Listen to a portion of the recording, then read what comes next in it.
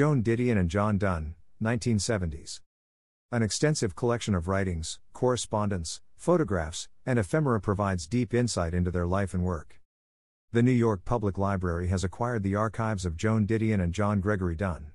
The dual collection comprises the couple's literary and personal papers and stands as a rich testament to two of the most successful and important writers in post-war America.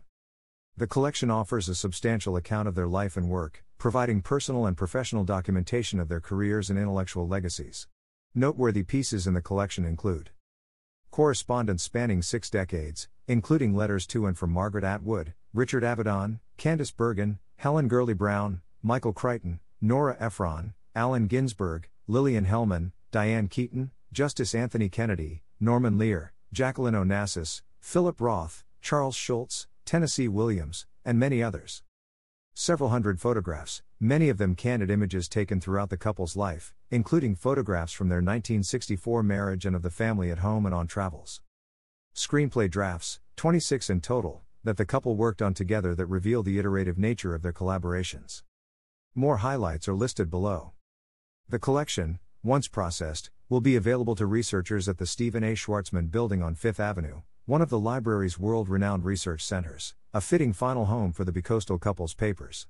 Although a California native, Didion considered both New York and California as home. The pair met in New York and spent significant periods living in the city. In Didion's final interview with Time magazine in January 2021, she was asked, "Which feels more like home, New York or California?" Didion responded, "Both." The collection, of approximately 240 linear feet, provides exceptional detail into the life and work of Didion and Donne, beginning with memorabilia from Didion's infancy and featuring unique items concerning their careers, their marriage and family, and their deaths. It is the most comprehensive collection of the author's materials and includes personal and professional papers, manuscripts and typescripts for journalism, essays, books and screenplays, photographs, correspondence, art and ephemera, inscribed copies of books from Didion and Donne's library, and more. The acquisition was approved by the library's Program and Policy Committee of the Board of Trustees at its January 26 meeting. The processing, preserving, and cataloging of the archive will begin immediately, after which the collection will be housed in the Manuscripts and Archives Division. It is expected to be available to patrons in early 2025. The library is thrilled to announce that our outstanding research collections will now include the archive of Joan Didion and John Gregory Donne, iconic voices of post-war American journalism, fiction, and screenwriting, said Declan Keeley, Director of Special Collections and Exhibitions at the New York Public Library. We anticipate that the Didion and Donne papers, once processed, will become one of our most heavily used collections and an essential resource for scholars, students, and those interested in their intensely collaborative life and work. Both deeply intimate and professionally significant, this collection is incomparable in its scope of materials, providing unprecedented insight into their creative process. We can't wait to make this available to the public and inspire the next generation of thinkers and writers. Further highlights of the acquisition include early journalistic writings including notes and typescripts from Didion's interview with former Manson family member Linda Kasabian and a file entitled Haight-Ashbury 1967 filled with autograph notes, typescripts, fragments, and a checklist of the pieces Didion wished to include in Slouching Towards Bethlehem. Transcriptions of the confessions from the Central Park jogger case, later revealed to be false, annotated by Didion during her research for her New York Review of Books essay on that topic. Donne's extensive correspondence with the murderer of Brandon Teena, which led to a New Yorker piece that was adapted into the Oscar-winning 1999 film Boys Don't Cry. Notes and drafts related to Didion's later works The Year of Magical Thinking and Blue Nights. Extensive records of menus, recipes, guest lists, setup notes, and handmade cookbooks documenting the couple's dinner parties. Didion's babyhood book with portions filled out by her mother, with clippings and cards inserted celebrating her birth, a lock of her hair, and calendars noting early milestones, for example, January 12, 1935, laughed aloud. Over 140 letters between Didion and her family from her college and Vogue years, 1954-57. As agent for the sale of the archive, Marcia Malinowski of Marcia Malinowski Fine Books and Manuscripts LL Kreitz, the estate could not be more pleased with the placement of the Joan Didion/John Gregory Donne archive at the New York Public Library.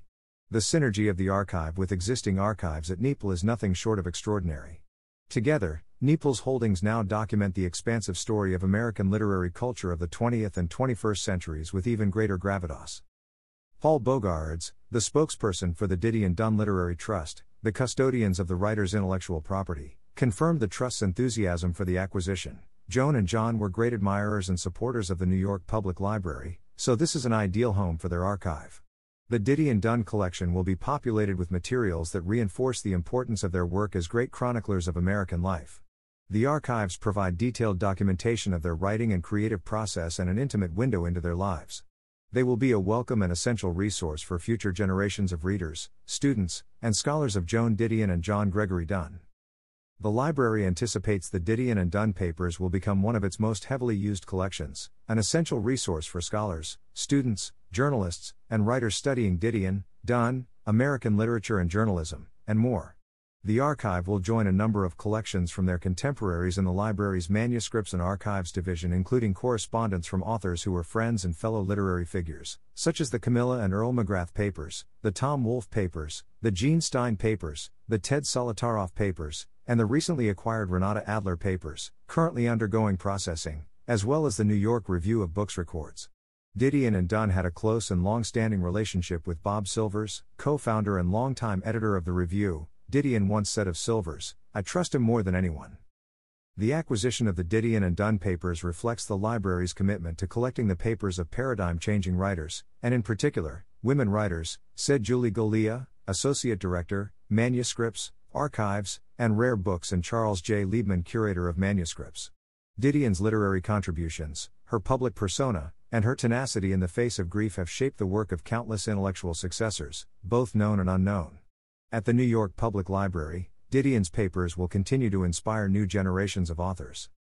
While both Didion and Dunn were prolific writers on their own, they also worked together on screenplays, including the 1976 film A Star is Born, starring Barbra Streisand and Chris Christopherson, the 1972 film adaptation of Didion's novel Play It As It Lays, starring Anthony Perkins and Tuesday Weld, and the 1996 Robert Redford and Michelle Pfeiffer film Up Close and Personal, based on the biography of journalist Jessica Savage. Each draft includes handwritten annotations from both Didion and Dunn. Together, they offer in-depth documentation of their editorial partnership and their impact on American popular culture. Dunn died at 71 in 2003. 2 years later, their daughter, Quintana Roo Dunn, died at 39. Didion wrote about her husband's death and her daughter's illness in The Year of Magical Thinking, 2005, which won the 2005 National Book Award for Nonfiction and was adapted for the Broadway stage in 2007 in a one-woman production starring Vanessa Redgrave. Didion died in December 2021 at age 87 from complications of Parkinson's disease. About the Manuscripts and Archives Division. The Manuscripts and Archives Division holds over 29,000 linear feet of manuscripts and archives across almost 6,000 collections. The division holds some of the library's greatest treasures, from illuminated manuscripts to founding documents of the United States. The strengths of the division are the papers and records of individuals, families, and organizations, particularly in Greater New York City, the American Revolution, the U.S. Civil War, American literature and literary culture, the history of publishing, and LGBTQ+ history. Serving thousands of researchers a year, the division's collections support cutting-edge research and scholarship across many disciplines. About the New York Public Library. The New York Public Library is a free provider of education and information for the people of New York and beyond. With 92 locations, including research and branch libraries, throughout the Bronx, Manhattan, and Staten Island, the library offers free materials, computer access, classes, exhibitions, programming, and more to everyone from toddlers to scholars, and has seen record numbers of attendance and circulation in recent years. The New York Public Library serves nearly 17 million patrons who come through its doors annually and millions more around the globe who use its resources at NYPL.org. To offer this wide array of free programming, the New York Public Library relies on both public and private funding. Learn more about how to support the library, NYPL.org/support. Letter and clipping from Joan Didion to her family during her early years at Vogue, 1957.